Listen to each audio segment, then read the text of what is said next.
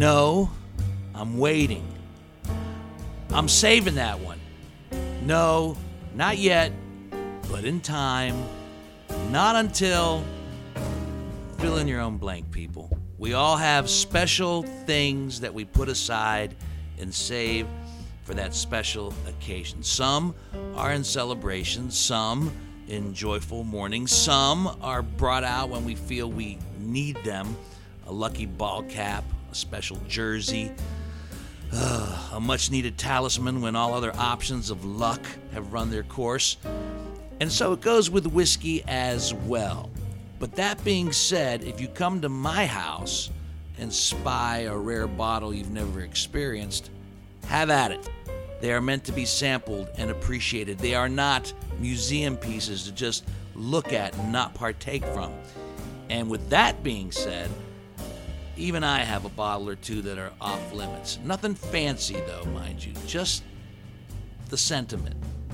I've got a bottle of Jack Daniel's unopened. It's a bottle from before they lowered their proof. It's from my uncle's wedding reception, and it remains sealed.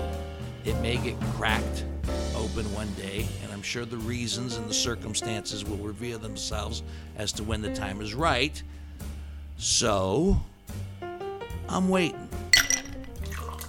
Welcome to Whiskey Business, a podcast not so much about whiskey as it is one with whiskey, but maybe not this time, as our guest bottle is not only rare, but old, and quite possibly right now one of a kind, because I don't think you're going to find this one on the shelf. And I didn't bring it.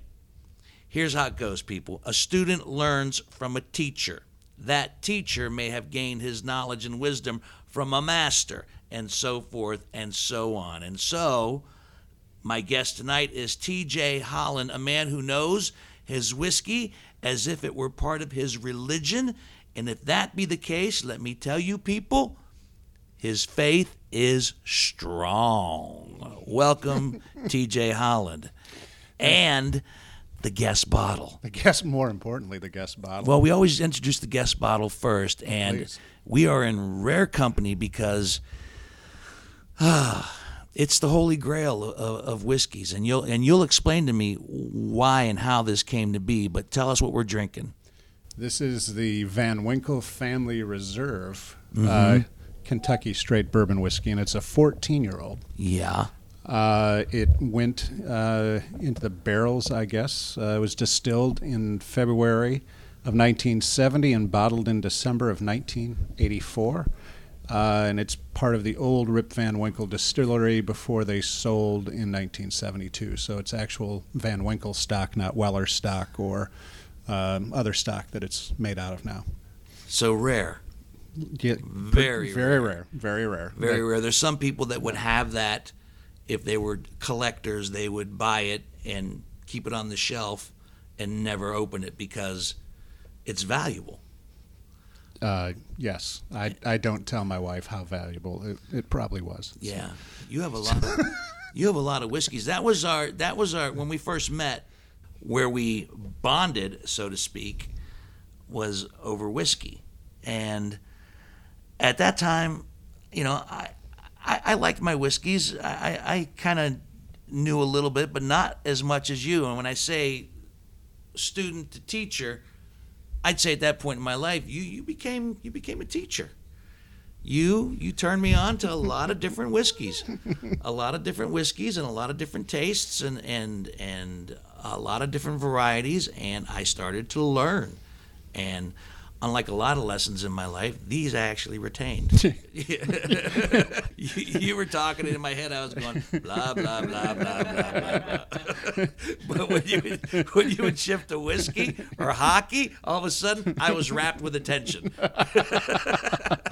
Just because it was from 1984, it's still a 14-year-old whiskey. Yeah. It doesn't get any better once it comes out of the barrel. No. It could be in the bottle for it. But the fact that it's been in your family for a long time, this is a very special bottle.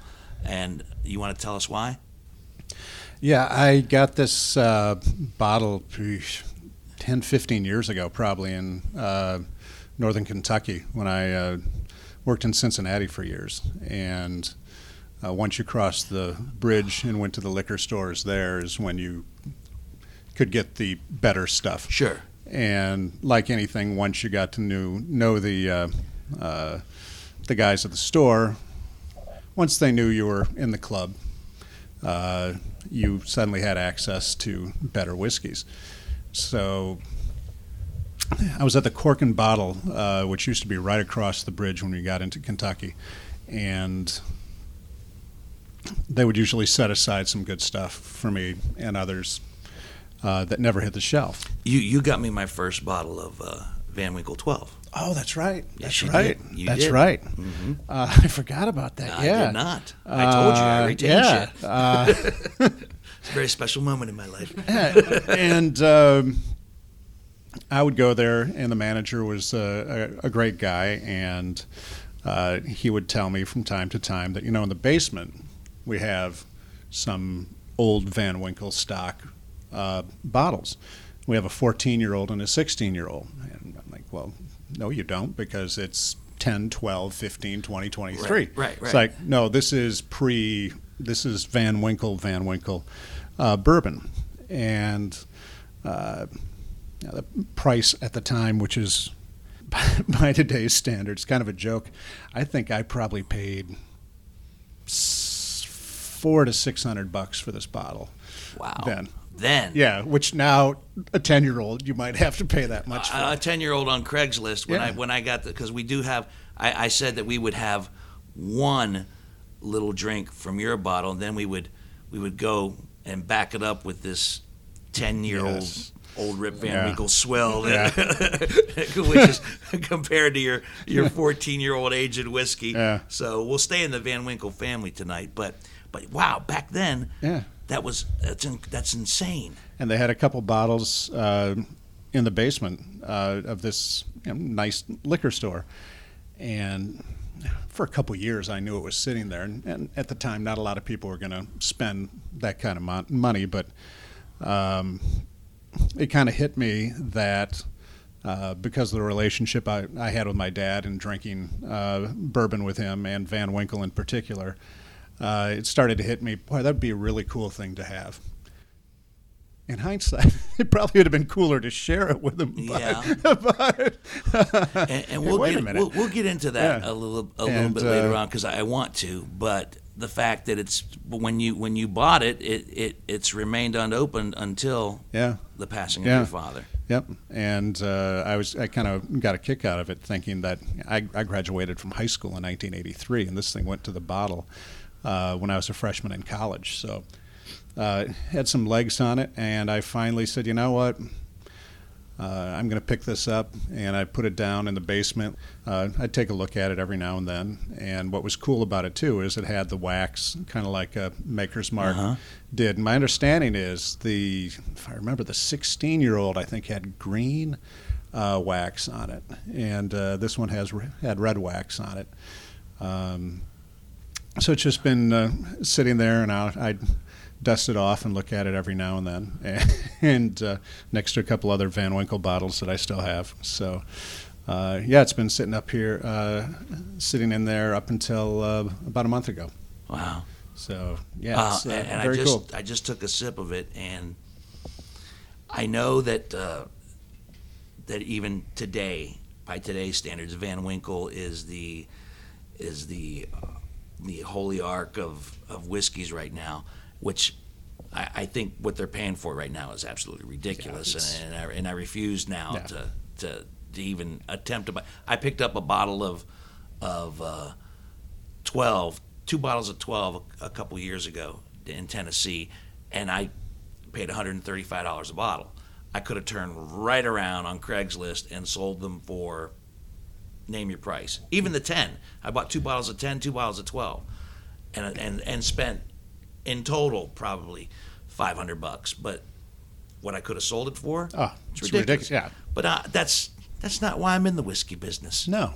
That's not why I'm in the whiskey business at all. No. I'm in it for the love, the taste, and everything that goes along with it. And now, do you get into like the nose of a whiskey? Do you appreciate the nose of a whiskey? Yeah, absolutely. And this honestly, I had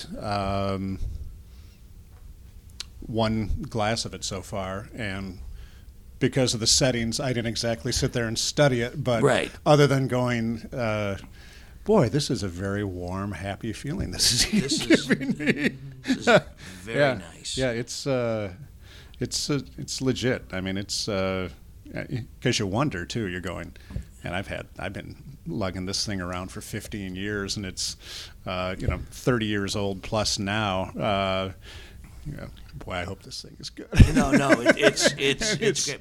Yeah, Hansberry, who we've been initiating into whiskeys since the start of this podcast. Have you had a sip yet? I'm waiting for TJ. Please.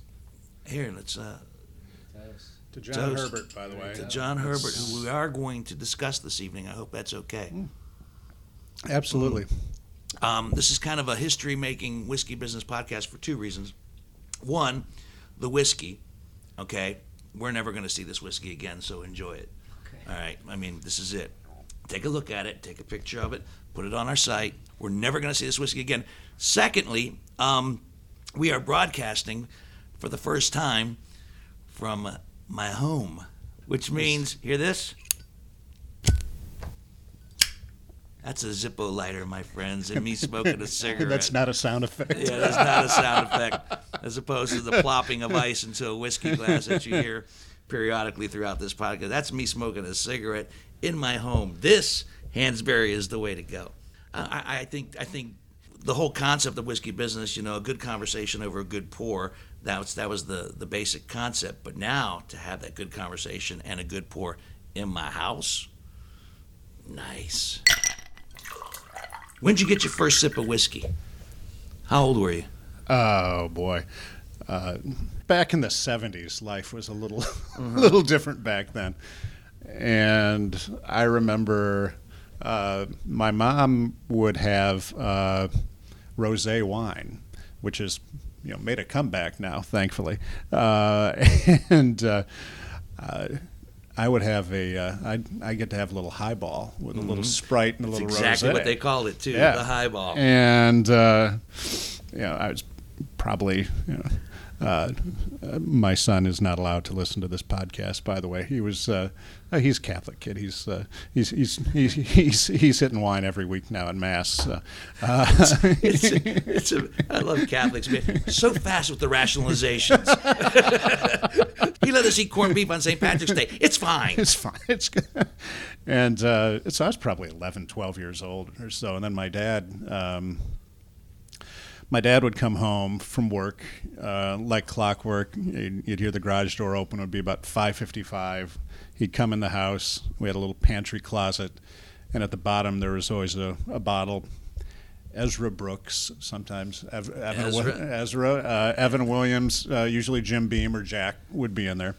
Where the Ezra Brooks and the Evan Williams all have a very like a Jack Daniels looking label. Yes. Yeah. It's like if I can't get Jack, I'll get this. It looks the same. Yeah. It's like, oh, did I just buy the Crest? No, that's the CVS. And not knocking those. Evan Williams makes a fine whiskey. Yes. Oh, absolutely. And so does Ezra. Yep. But I'm saying it's kind of like familiarity. They're smart. Yes. It wasn't by mistake. And he would come in and take a little pull off the bottle, put it back, and that was it. He didn't have a drink with dinner, didn't have a drink the rest of the night. He just a slug. Take a hit and go. And that must have been to get through dinner at our house, and that was it. And I remember trying some of that. You took a slug? My 11, 12-year-old palate was not ready for what Mr. Daniels was bringing at the time. And nor should an 11, 12-year-old palate be ready for something like that. I was adventurous. Hey, Dad comes in and takes a little sip of this. It's got to be all right. So that was the first whiskey experience. First whiskey. So when did you become, for lack of a better description, a refined whiskey drinker? When did you start to really appreciate whiskeys and start to learn more about them? What's good, what's bad, what's swill? What's probably in my later 20s when I moved to Cincinnati. And was it bourbon? Yeah. Was it bourbon right out of the gate? Because my first introduction to whiskey was Scotch whiskey. Oof. I know. Wow. And the only reason it got to be Scotch whiskey was one of my summer jobs was in Clarksburg, West Virginia, and the gentleman I was working for was building Arthur Treacher's stores, fish and chip stores. Now, I'm not a construction guy. I was doing the grunt work. I was hauling stuff, moving stuff. I wasn't pounding nails or doing anything like that. But he said, when we go out, I will buy all your drinks if you drink what I drink. And he drank Chivas Regal. So up to that point, I think I was actually drinking like Black Velvet in college at football games. But my drink of choice was actually gin. Yeah.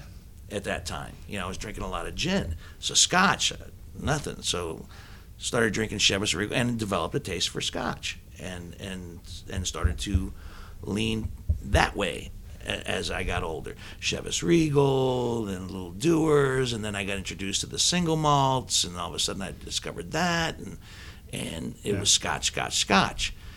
Probably not bourbon until I was in my 30s, really, when I stopped to think about it. And I have not turned back. We would mule in bourbon into football games in college and after. It became very refined at how we were able to get it in, too. Let me just say the dual baggy Ziploc approach is the best way to go. It survives pat downs because, anyway, Wild Turkey 101 was probably my first... That was kind of the first go-to after the Jim Beam kind of, and that's because, again, my dad drank it.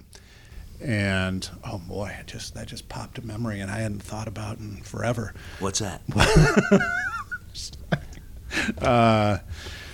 High school age, I was a senior in high school, and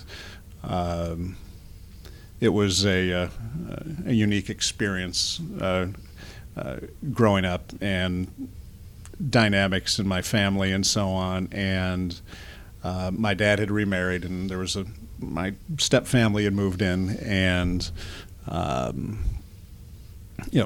like so many kids, you're not real tight with your dad and those ages, and I remember going to a concert and having somebody buy me a pint of Wild Turkey. I think it was Bryan Adams, maybe it was. I went to this concert, and again, horrible talking about indiscretions of my youth and drinking and so on, but I had put the bottle under the front seat of the Jeep Wagoneer we had and forgot about it when I got home from the concert. And it was a Saturday night, and where I grew up, you went to church about 8 times on Sunday. I went to a later service, and he went to an earlier one.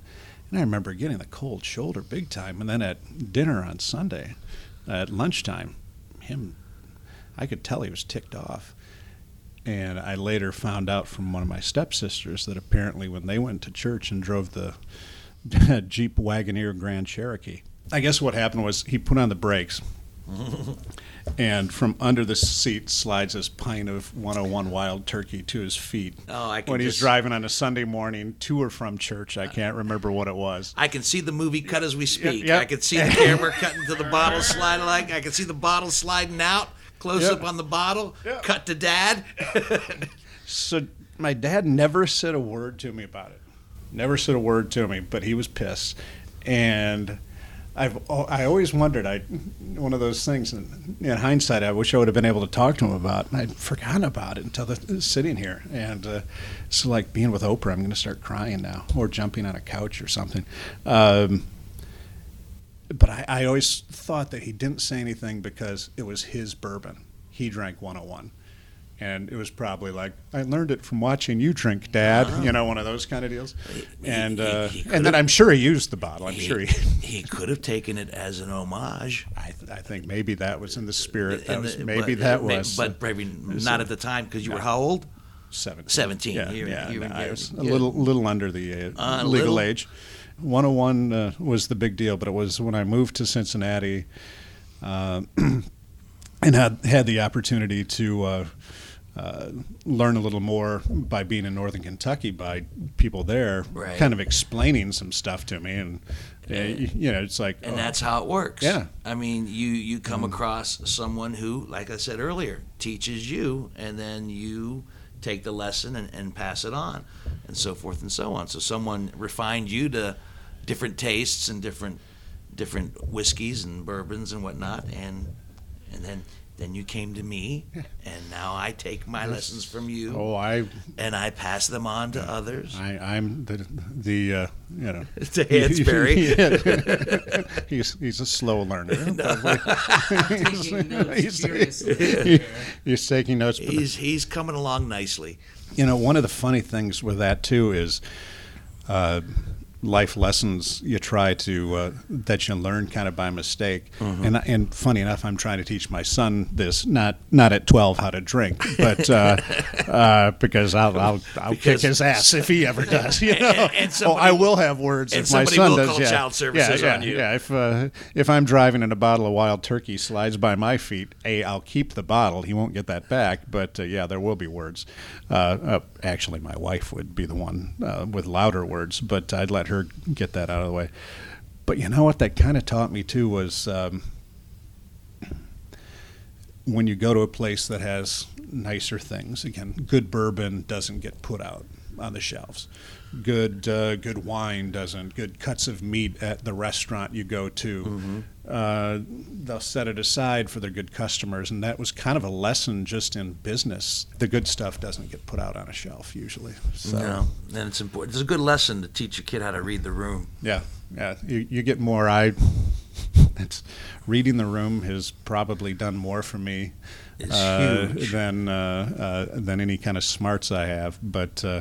I wasn't always good at it, though. It's like anything I read else. poorly. I It's did like anything not else. read well. But no, that's being in Northern Kentucky and having some access to that.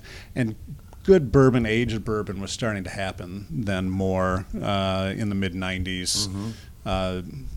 That the single barrel stuff was starting to happen, and Blanton's I think was the first single barrel. Was that the first? Yeah, I'm pretty sure it was. I'd have to do some research I on think that. I think it was. Right now, I'll take your word on it. And by the way, if you are a bourbon connoisseur, if you haven't done the Bourbon Trail, going to Buffalo Trace and seeing the workers actually putting the caps into the bottles is pretty cool. And because you see how it's the horse taking off and.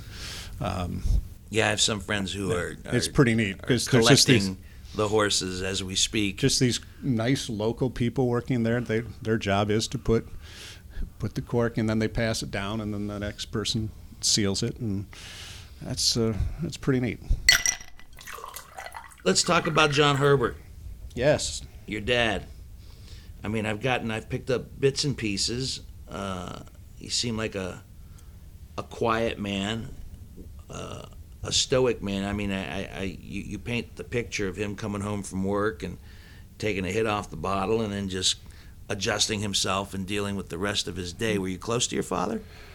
Not for a long time. Because you mentioned earlier, like, not so much in the beginning and not so much in those formative years. I was 10 years younger than my brother, who's the oldest, and 6.5 years younger than my sister, and I was more my mom's baby by then. And so when they got divorced, my mom was not very gracious in how she would handle the topic of my dad, who I lived with, not my mom, which in the mid-'70s was... So stop there for a second. You're closer to your mom, your parents divorced, but you live with dad. Yeah. Why? He had really good attorneys, and So it was and the ability to. It was a yeah. custody thing. Yeah. Okay. Yeah. And she wasn't, again, very gracious to him, and she would never use his name. She'd use words I wasn't allowed to use, we'll say, to talk about him. And in those years, when you're when your mom's telling you horrible things about the guy you live with, you tend to believe it. And see, that's fascinating to me because my parents divorced as well, but my mother never had an ill word to say about my father. And my father, I'll say it because these were my impressions of my father. He was kind of an ass. He was a little bit of a bastard. But my mother never said an ill word. She would defend him to the ends of the earth. Maybe because that's what she wanted. That's your father, and I don't want you to think ill of him. She tried her best. Yeah. That didn't happen. I went a lot of years thinking ill of my father. I mean, I went almost 20 years without even seeing him. Right, that's right. Because he lived in Greece. But it's interesting that, a parent's approach to that, because their divorce was there wasn't any custody involved. My father said, go, take him. He stayed in Greece, and I went to Steubenville and lived with my grandparents. My mother came 2 years later, and as far as that's right. Was she in Chicago? We were all in Chicago right. in the beginning. It was Chicago, Greece, and then everything went down the tubes, and we wound up in Steubenville, which is my mother's hometown. But you know what? To this day, you can't get her to say an ill word about my father. So your mom says nothing good to say. So is this making an impression on you? Yeah. Oh, sure. I thought he was a terrible guy. I mean, I didn't think he was pure evil, but it was awkward because it wasn't too long after they got divorced that my sister moved out. It was just me and my dad for a couple of years, and in hindsight, I learned so much that made me so independent at such an early age. I don't know if you remember. I mean, you learned how to do laundry, you learned how to cook dinner, and my dad would make a meatloaf in the morning and put it in the refrigerator and set out a couple of baked potatoes in tin foil and say, all right, turn the oven on, put it in at this time, then put the potatoes in and poke holes in them and open a can of corn, whatever, set the table. So after the divorce, how long was your father a single man when it was just him and you guys, just the kids? Just about 3.5 years. 3.5 years. Yeah. So 3.5 years, it's just dad running things and calling the shots and making the meatloaf in the morning. Making the meatloaf. Made a good meatloaf. His key was putting a little sausage in it and cornflakes, or total. Yeah. Oh, very nice. So when was the turn? When did you start to have a whole different opinion and view of your father? It was probably when I was a freshman in college. Why? What happened? There were a few years when I was in junior high, early high school. It was amazing. I had the house to myself. I had this cool house, and my dad worked all the time. And what did he do? Insurance sales, life insurance. He was a managing partner. Then they were called general agents at Northwestern Mutual. And he was also an entrepreneur, developed property, the neighborhood we grew up in. He bought oil and gas and learned how to do that. And so a good provider. Yep. And he was a incredibly driven guy who grew up on a farm, poor. Was born in 1933, and you ate every part of the animals you had, and you worked your butt off. And he was the big brother, and at an early age, he, was driving steak trucks with pigs and chickens to Detroit and Chicago at 14. Wow. And so he was always a really driven guy. Back to the original question. What happened? What was the turn? What changed your perception? My dad got remarried when I was in 10th grade, I think it was. And so I went from having a house to myself with just my dad, growing up in a family that was pretty quiet. We weren't real talkers and hard to believe, to then him marrying a woman who had 3 kids who were around my age, who were loud and screamy and stuff, and just a weird dynamic. And that didn't necessarily grow me any closer to my dad in high school. And I went to when I went to college, I remember him dropping me off once, and my freshman year early on, and he said, yeah, it'd probably be a good idea if you didn't come back next weekend or whatever. It wasn't forever, but I took it that way and was like, fine, well, I'm just not going to go back again, and I never went back. But then after that,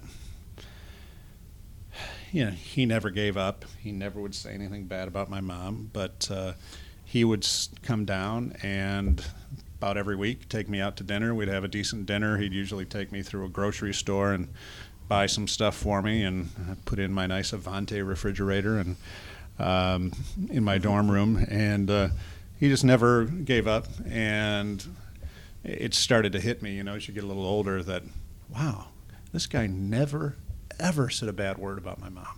Never. Interesting and he how had it's so many opportunities. I was such an ass so many times that he could have just unloaded on me. Isn't it funny how it's in reverse? Yeah. Your father never said a bad word Never. about your mother. My mother never said a bad word about my father. And do you think it was in the hopes, because this is how I look at it now in hindsight, do you think it was with the hope that if I don't say anything bad, if I don't speak an ill word, then maybe there's a chance that my son will have the love that I would want him to have for his mother or his father?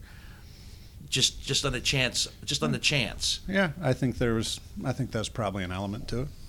I could see that. Yeah, I guess I never thought of it that way. But and was that the turn for you? Is that when you looked at it really differently? was. It was when you get out of the environment you were in, and you're out of high school, you're out of your small town you grew up in, and you're going to school, you're experiencing different things, and you realize that this guy's still coming to, as big an ass as I could be, he would still come and take me out to dinner, and we'd hang out, and there'd be little chestnuts he'd pepper me with about growing up and so on, where he wouldn't be obvious about telling me some things, but it was almost not so much as this friend of mine, but there was kind of these little, to see if I was picking up on dynamics that I didn't realize when I was a kid. And because it seems like, I don't know if it's a father's job or if it's inherent in us as fathers, because Greg, you're a father, you got 2 young kids,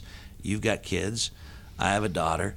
I think is there something inherent in a father that wants to pass along wisdom? Because even though, like I said, I went 20 years without seeing my dad, but the things I do remember in the times I spent with him, and a lot of those times were spent later in life, were the wisdom that he would try to impart. So you started to pick up. You started picking up on that. So when did you start liking him? At that point. At that point? Yeah, at that point when I was in college. And was the wisdom good? Was it good? Did it hit home? Yeah, because he was very big on being flexible, and he was a really hard-working guy. But it's funny, my sister, we were talking with a funeral recently, and she said, well, I remember Dad, he'd pop his hand in and say, don't get mad, get even. I mean, he was nicest guy in the world, but he had a good memory, and you didn't fool him twice. And little things like that you picked up, but a lot of it was just going, his character. I mean, he never said anything bad, and boy, I gave him so many opportunities. I mean, I was a angry young kid then, and you start going, wow, this guy never gave up on me, and he's there for me, and he genuinely cares about me, and it wasn't natural for him either. I mean, he grew up in the 30s with my grandparents were great, but his dad was a hard-working, tough. So that's the way he was brought up. So he wasn't a real touchy-feely guy. He didn't know how to. I mean, now you get experience. Now you learn about it, and now everything is so emotional and so on. But back in the 30s, 40s, 50s, you worked hard, you had a good meal, and that's a day. That's a day. Smoke some cigarettes, and that was it. So, he kind of grew too. But the fact is, the guy never quit on me. He never gave up, and he didn't judge. That was always pretty important too, because face it. Your path didn't start in radio. Mine did, and No, it did not. I got the bug early when I was a kid. Always loved music, and I started doing radio in college and loved it. It was great, and he always wanted me to get in the insurance business quietly. Didn't force me into it, but gave me opportunities to be tested for it. And you take the aptitude test if you're going to be a seller, and I'm not a natural seller. That's not my strong suit. I knew the business very well, tested real high in that, but I grew up with the guy. And here I am, working in radio, and I graduated from Michigan State. I think I made, was it $4.25 or maybe $4.65 an hour? So he must have been really super proud after, paying for my education up until that point, and me getting out and doing overnights at radio stations part time. But he never judged. He didn't. At least you had that. Yeah. I hear stuff like that, and both of our fathers have passed, but I never got that guidance. I never got this is what I'd like you to be. The only lesson that I had growing up was, I know what I don't want to be, and at the time it was, I don't want to be you. Yeah. I don't want to be like you. I don't want to do what you did. So when I married and got divorced, that killed me, because I felt, oh man, sins of the father are raising their ugly head. Yep. And now do you feel like, because even though I had issues, let's just call them that, with my father, and still do to some extent, even years after his passing, do you feel that there's a part of you that's like your dad? Oh yeah. Yeah. Oh yeah, definitely. Yeah, very much so. Because I find some of the same Yep. things about me. Like, wow, the older I get, there's what's bred in the bone, so to speak, is got some truth to it. Yep. How are you like your father? I think my demeanor, in a lot of ways, I am competitive, but not as driven as him in the same way. But I think a lot of that comes with luxury of being raised, Sure. Where his dad was, through the Depression in the early, 1900s and all of that, and my dad grew up, born during the Depression, and clearly we know there's a pretty big impact on people. So I don't think I was as driven financially, obviously, by my career choice to do that. But I think his demeanor and while, yes, I can judge people, I'm also pretty understanding about it. And he was always a long-term guy. He saw down the road, not the immediate. And it was always like, be flexible, and he was always looking at the long-term goal in the final. And I look at myself now, and that I got that from him. Do you raise your children in any similar fashion as your father did, unconsciously or consciously? Really hit them a lot, and I never was. Yeah. Seriously. Yeah. And do you ever see? Yeah. Do you ever, absolutely. Do you ever Absolutely, see? yeah. Oh my Yeah. God, I'm Yeah. being my dad. Yep. Oh yeah. But probably amplified a lot more than it was with him, because I know it now, and he didn't. So now when you're looking at those lessons and those opportunities, I'm probably more exaggerated than he was at the time. When was he, as far as you're concerned, were you noticed? When was he noticeably proud of you? I think it was around work stuff, because I didn't get married until I was almost 36. Mm-hmm. So I didn't have the that part. I mean, he was obviously very thrilled when I did get married. that somebody would actually And do once again, it's a two-part question. But I think it was career-wise when I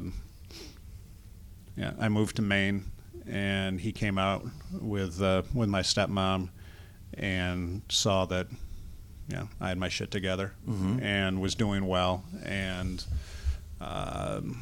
you could tell he was proud of you. Yeah. Oh yeah. Yep. And did you realize, or ever, did you want him to be proud of you? I mean, were you ever craving that? At some point? Sure. Yeah. I think because the relationship was, strained or awkward at a younger age, that you start looking at that opportunity and the missed opportunities. And he never pushed financially, to have this incredible financial success. But I think when he saw that I had achieved that later in my career, that I think he appreciated that. I think even though he never would lead with that, you could kind of tell that he checked that off the list. It's like, all right, the kid did all right. He's making good money and he's doing well. And when he'd hear that I was, when my stations I was programming were doing well, he always liked that. He always asked a lot of questions. And that was. I'd say it was radio for me. When my father came back to the States to go to a funeral, my uncle's wife had passed away, and he came back to the States to the funeral, and that's when I saw him for the first time, like in years. And I said, "Look, you're in Indiana. You got to come to Columbus, because I was here. My half brother from my father's second failed marriage was here living with me as well. So he came to Columbus, Ohio, and he stayed with me, and he came to the radio station, and he was a big hit on the air. And he also came to an event, and he embraced that and saw what I did, so forth and so on. Came to the Funny Bone that night and watched me perform on stage. And at that time, I was doing a bit that was a caricature of my father, and he really got into that. And I remember I actually introduced him and brought him up on stage, and I remember him taking his bow. All right, the radio, great. The comedy, great. But the thing he was most proud of was poker night. Because what I vaguely do remember, when we were all living in Chicago as happy as a family as I thought we were, right, which we weren't, my father was a good host. There would always be people over. He always had a bar, downstairs. I wonder why, and I was like, oh, why do I have a bar? What's bread in the bone? He had a bar, a nice bar. Even in Greece, when I went to the house, the upstairs and downstairs was a nice bar. How he used to say, a nice bar, with special lights. I still don't know what that means. But he said to me, that's what he was most proud of. When all these people came over for poker night, and this is when my poker nights were raging. There'd be 8 guys downstairs, and if you didn't play poker, you were upstairs, and you were drinking and socializing upstairs and watching TV, and it was everybody. And my father was working both rooms, downstairs, upstairs. And when it was all said and done, when they all left like at 3 o'clock in the morning, with me having to go to work still at 5, he 2 hours. That's what he seemed to be the most proud of, the fact that I was a good host. And he said something. He said, when people feel comfortable and at home at your house, you're doing something right in life. Absolutely, totally agree. Okay, so that was his seal of approval, which I didn't realize how hungry I was for it. Yeah. Because I never had anything like that. And it was weird, those few days I had with him, I was almost angry when he actually left, because so that's what it could have been like. Right. And it wasn't. It wasn't that way. I didn't go back again until he took ill, which your father took ill. Yeah. It was a long process with him. What was it? 9 years. 9 years of dementia, which came after a stroke. After a stroke. Alzheimer's, but it was dementia, yeah. Was that hard? Ooh, yeah. Yeah, because it... because at that point, you do have a relationship with your father that you... Oh, yeah, I had a great... that's the thing. I remember living in Maine. That was my first real gig. Packed up the cat in a U-Haul and, towed the LeBaron through upstate New York and finally, through Vermont, New Hampshire, and into Maine. And it was just me and a cat. I ended up hiring one of my best friends in the world to do mornings for me. We weren't best friends at the time, but ever since. And you're in your mid-20s, and you're in another part of the country that's not like the Midwest. It's not like the Midwest at all. And having him come out and visit and see that, and then being in Cincinnati and continue to grow there and do better. And there were certainly accolades and more money and so on, and more properties given me to manage. And we used to talk all the time. It was great. I mean, he was dad-like because he was checking in on you. You knew he was he was reading the room and seeing how I was doing, but it was never obvious about it. And do you still think you would have done better if you'd gone in insurance? Well, despite your success, your success in radio. Well, now where I'm at, I'm going, boy, I really kind of wish I would have done that. But at 51 versus at 21, you think a little differently. But he, no, he was definitely proud of me, and that you do. You find out, man, I really did want this approval because I was a lot younger than my siblings, and suddenly having this really cool relationship with him was great. And he was really big into fishing on Lake Michigan, and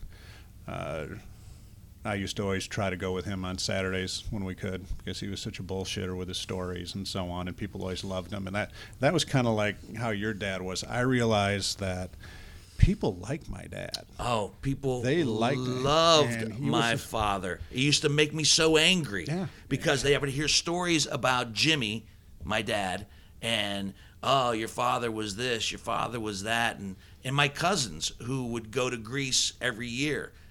My first cousin named Dino, all the firstborns are named Dino, go figure, no imagination whatsoever.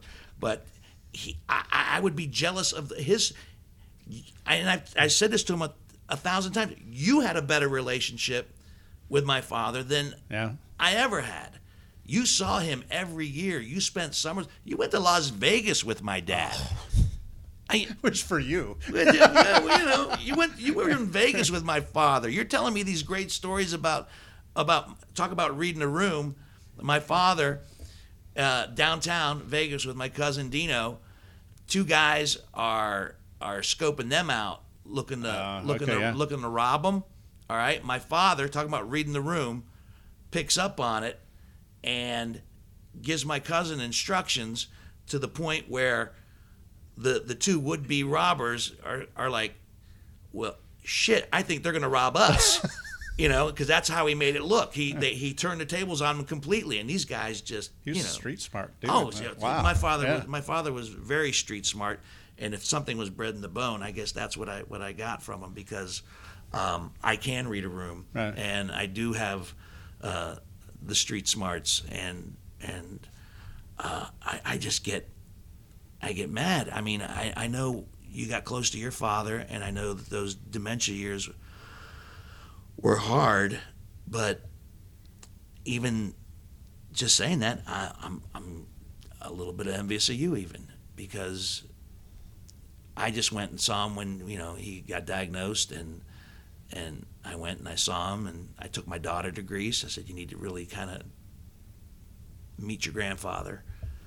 And we went, and it was, if you didn't know he had cancer, you wouldn't know he had cancer. But then when it metastasized, went to his legs. That was that. And then I went back again, and then I started to see, just that shell of the man, and that was harder. And then when he died, I went back and I buried him, and that was difficult too. But yeah, welcome to adulthood. Yeah, it's until you experience it. I mean, I'm 51, and there's something to it when you lose your dad. That's thankfully my mom's still around, but it's. But I'm still angry. See that? I feel cheated. That's the thing that makes me mad right now. Maybe cheated's a better word. People are, well, how do you feel? Because everybody wants to know how you feel, and they want to tell you how you should feel. Because I'm such a man of feelings, as you guys know, the ambassador of hugs and everything. But yeah, that's kind of a weird. That's the thing that's hit me since my dad passed. And people mean well, but I learned early on. When people say, sorry for your loss, just to say, thank you, I appreciate it, or it's very kind. Right. Don't give them a bone. Don't give them an entry point to start offering their opinion, because that's when you're. When they're telling you how you should feel. And that's when you get mad. And I realized the thing, I'm mad because when he passed, I did the eulogy. And I'd had it in my mind for several years that I was going to do this for him because, I think it's probably, in hindsight, Oprah, that I think I probably wanted to prove something to him or show that I'm pretty good at what I do. I think there's probably some of that. And when you're with people, and it sounds like it would happen with your dad too, you get all these stories of people telling you, oh, he was so great, he was this great guy, and you're like, yeah, I know he was. Then you kind of get ticked going, well, I want that now. I didn't have that for the last 10 years with him, I have it for... and I want it now, I mean... saw him when I was 14, saw him when I was 34. And then, patches of it from 34 to I'm 58. He's been dead now it'll be 8 years this November. So I can't do that math because I don't have book smarts. I just got street smarts. but yeah, you wanted him to look at me talking about you. I think so. Yeah. And I took a lot of pride in that, ego wise, I'll admit, because I knew I could do it. But he, if you believe in a better place and looking down, he probably... Oh, he was pulling people in to watch that, I think, too. Yeah, I think if there's like a DVR in heaven, if you're watching down, it's like, oh, let's check in on my youngest now. Check this out. I think, I raised the kid right. I think he was probably beaming as well. And that just meant a lot to me. I really wanted him to be sent off, if you will, in a way deserving of what a cool guy he really was, and apparently I did that. So, but boy, that's weird. Whew, that's weird. Have you ever done a eulogy? Oh man, they're tough. You think you got it together? No. You think you got it together? I'm not gonna cry. Yep. I'm not gonna cry. And two of my best friends, one who did mornings for me, I sent a copy to. He actually helped me a lot. Because they know me really well and know that I'll just get paralyzed by overthinking stuff and trying to make it perfect. And, well, I got to do this and add this and add this. And he just said, just start writing. Just start writing. You know what you want to say. Just start writing. And I did. I stayed up at like 3:30 in the morning. And I sent it to him. And did you feel? Go ahead. No. And my other friend, my best friend, who's in the PR advertising business, I'd actually called him and said, so for speech writing, time-wise, if I have less than 10 minutes, what is it a page? And he walked down, and it was funny, he walks down the hallway and said, well, let me ask one of my speech writers. I'm like, well, you've obviously arrived, sir. And he, said, well, for, double space, 12-inch font, 1-inch margin, it's about 2.5, 3 minutes a page. So that kind of gave me a point to do it, and I put it together and I sent it to them, and they're like, wow, this is really good.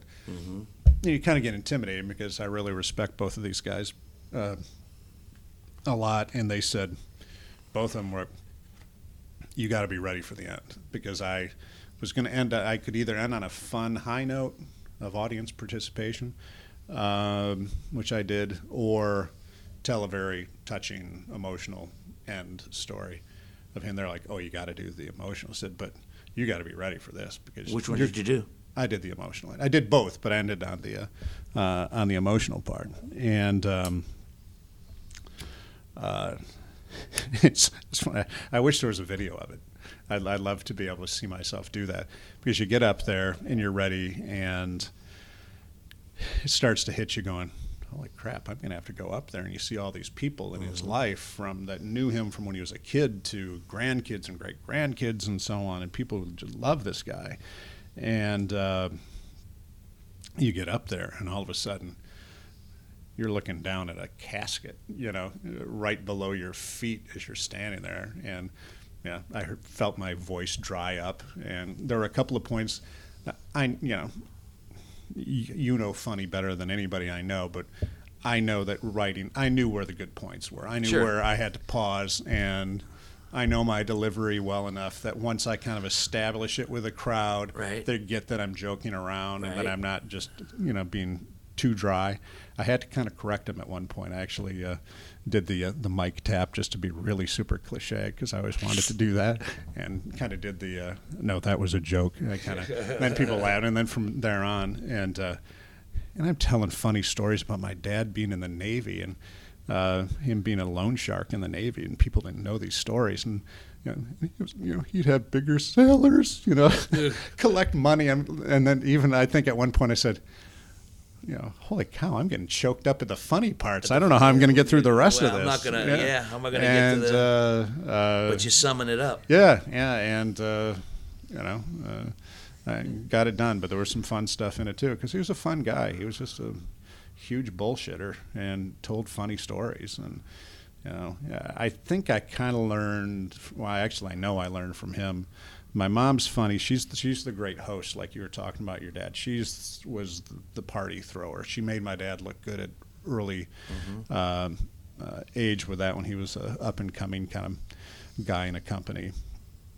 But he was the one with the dry sense of humor, and I think I learned kind of the self-effacing stuff from him, that if you can laugh at yourself and not take yourself too seriously, that other people will get that, and that definitely came from him. So you did right by him.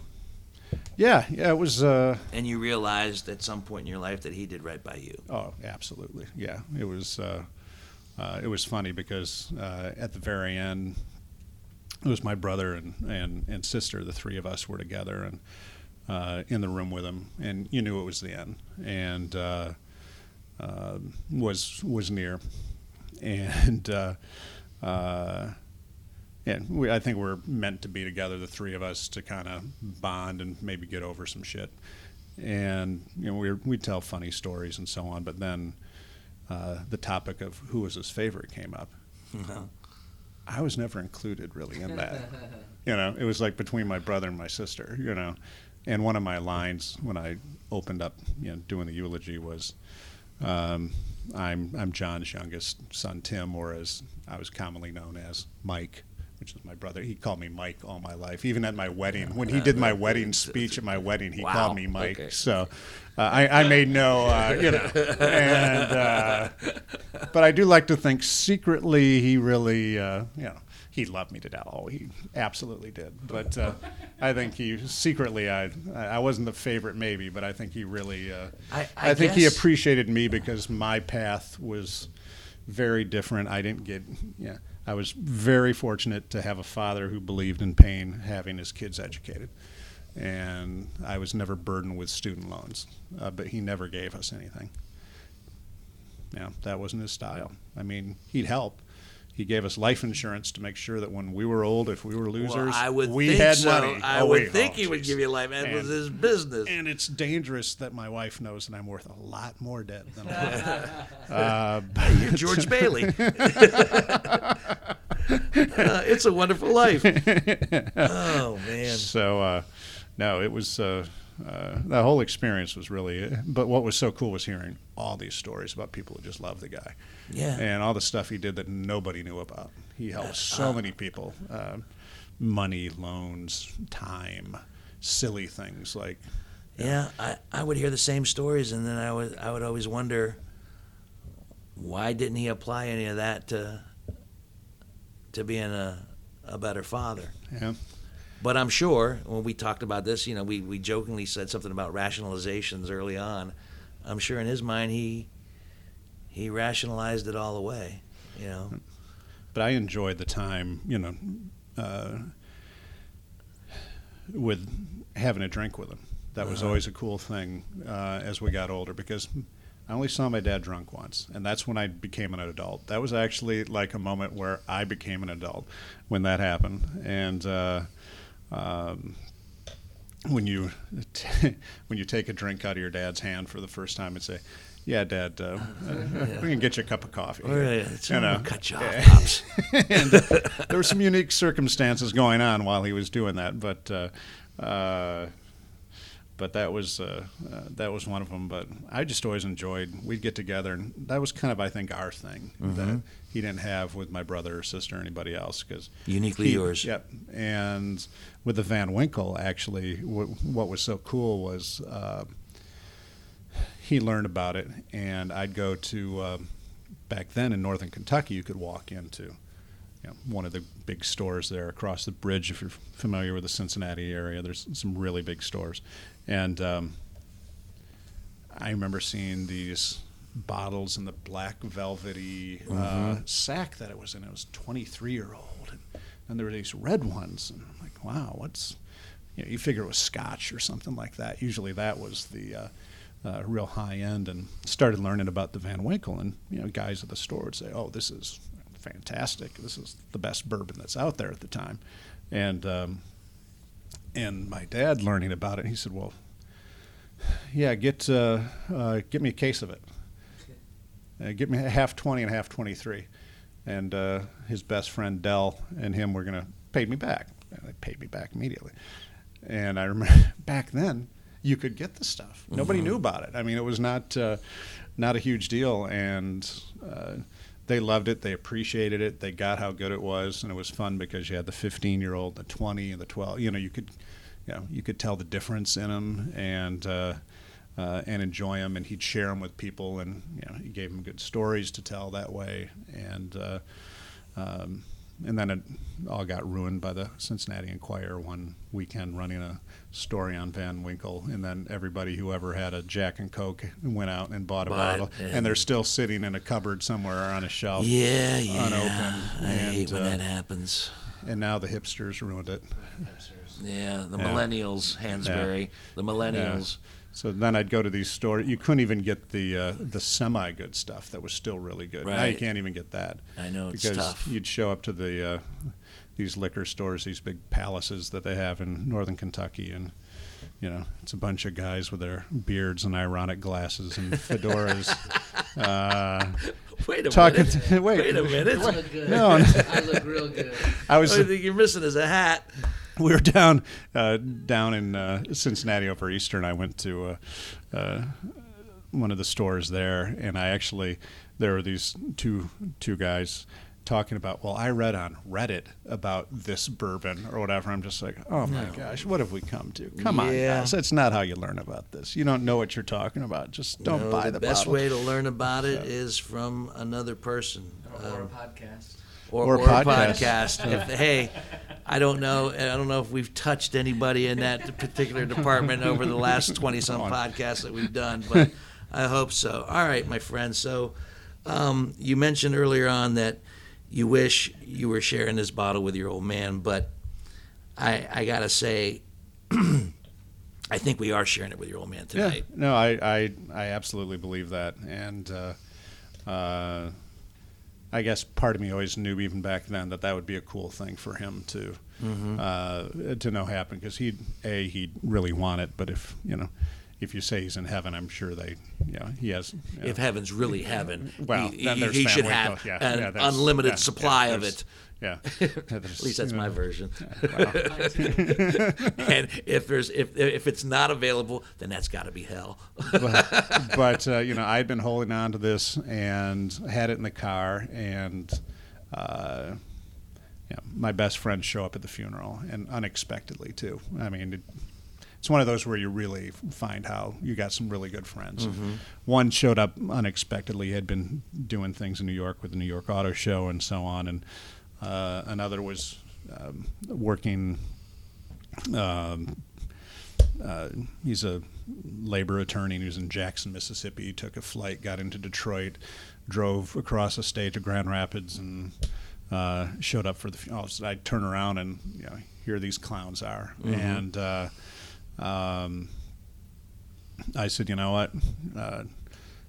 I'd like you two to be the first to, crack this open and do a little toast to my dad. And so much like tailgating, the redneck I ultimately am, pop the back of the Grand Cherokee and open this and take a couple of plastic glasses out and had a little taste and did a little toast to my dad. And then after the funeral, after the burial, went to my nephew's house. And the thought was always that let's get together the people who loved him and appreciated him and understood that he knew the good conversation you could have over a glass of bourbon. A good conversation and a good pour, man. And we all did a toast to him and had this and enjoyed it. And so I just ration it off now. It was pretty needed.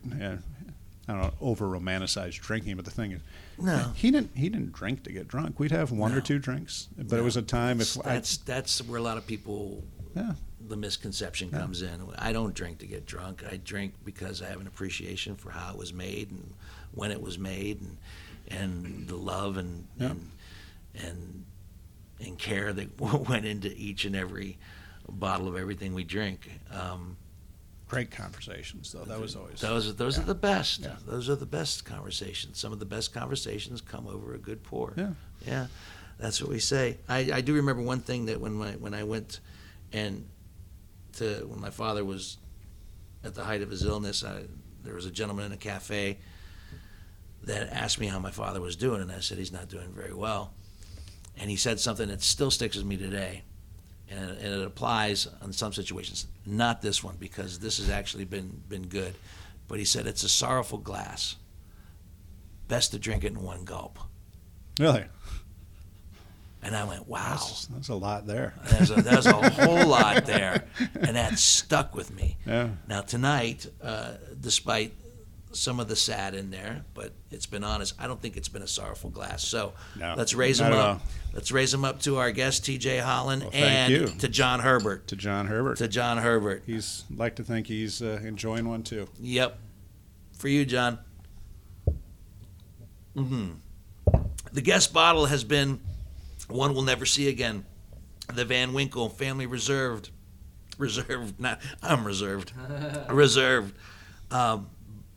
Distilled February 23rd, 1970. Bottled in December of 1984. Thank you for sharing that, man. Absolutely. And thank you for sharing you. Wow. I couldn't be more excited with the people I'm sharing it with. I mean that. So I forgot that I got you that 12-year-old. Nah, I didn't. Bottled. I didn't. So thank you, T.J. Holland, and thank you, folks, for listening as well. I got to say a couple of things like I always do. Whiskey Business is a Never the Luck production, recorded with the cooperation of the Columbus Radio Group. All the opinions are those of me, your host, and my reluctant guests, and are never meant to offend, only to inform, entertain, and in this case, tonight, maybe enlighten. Maybe you've been through these same emotions with somebody in your family, and if it made you feel a little closer to them tonight, then good on us. Our work here is done. So, until the next bottle, see ya.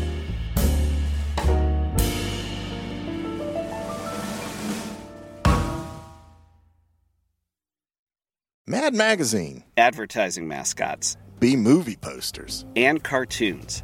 Oh yeah, can't forget cartoons. If you get the funky connection that ties these pop culture gems together, you'll dig Two Designers Walk Into a Bar. See, we're a couple of creatively curious pals living between the bookends of grand museums and dive bars. Hey, you know the place, the sweet spot where highbrow and lowbrow become drinking buddies. So join our barroom chats as we talk influential work and uncover stories of how the familiar became iconic. Think behind the music for the stuff we love. Check out our website at twodesignerswalkintoabar.com. And listen wherever you get your podcasts or visit evergreenpodcasts.com.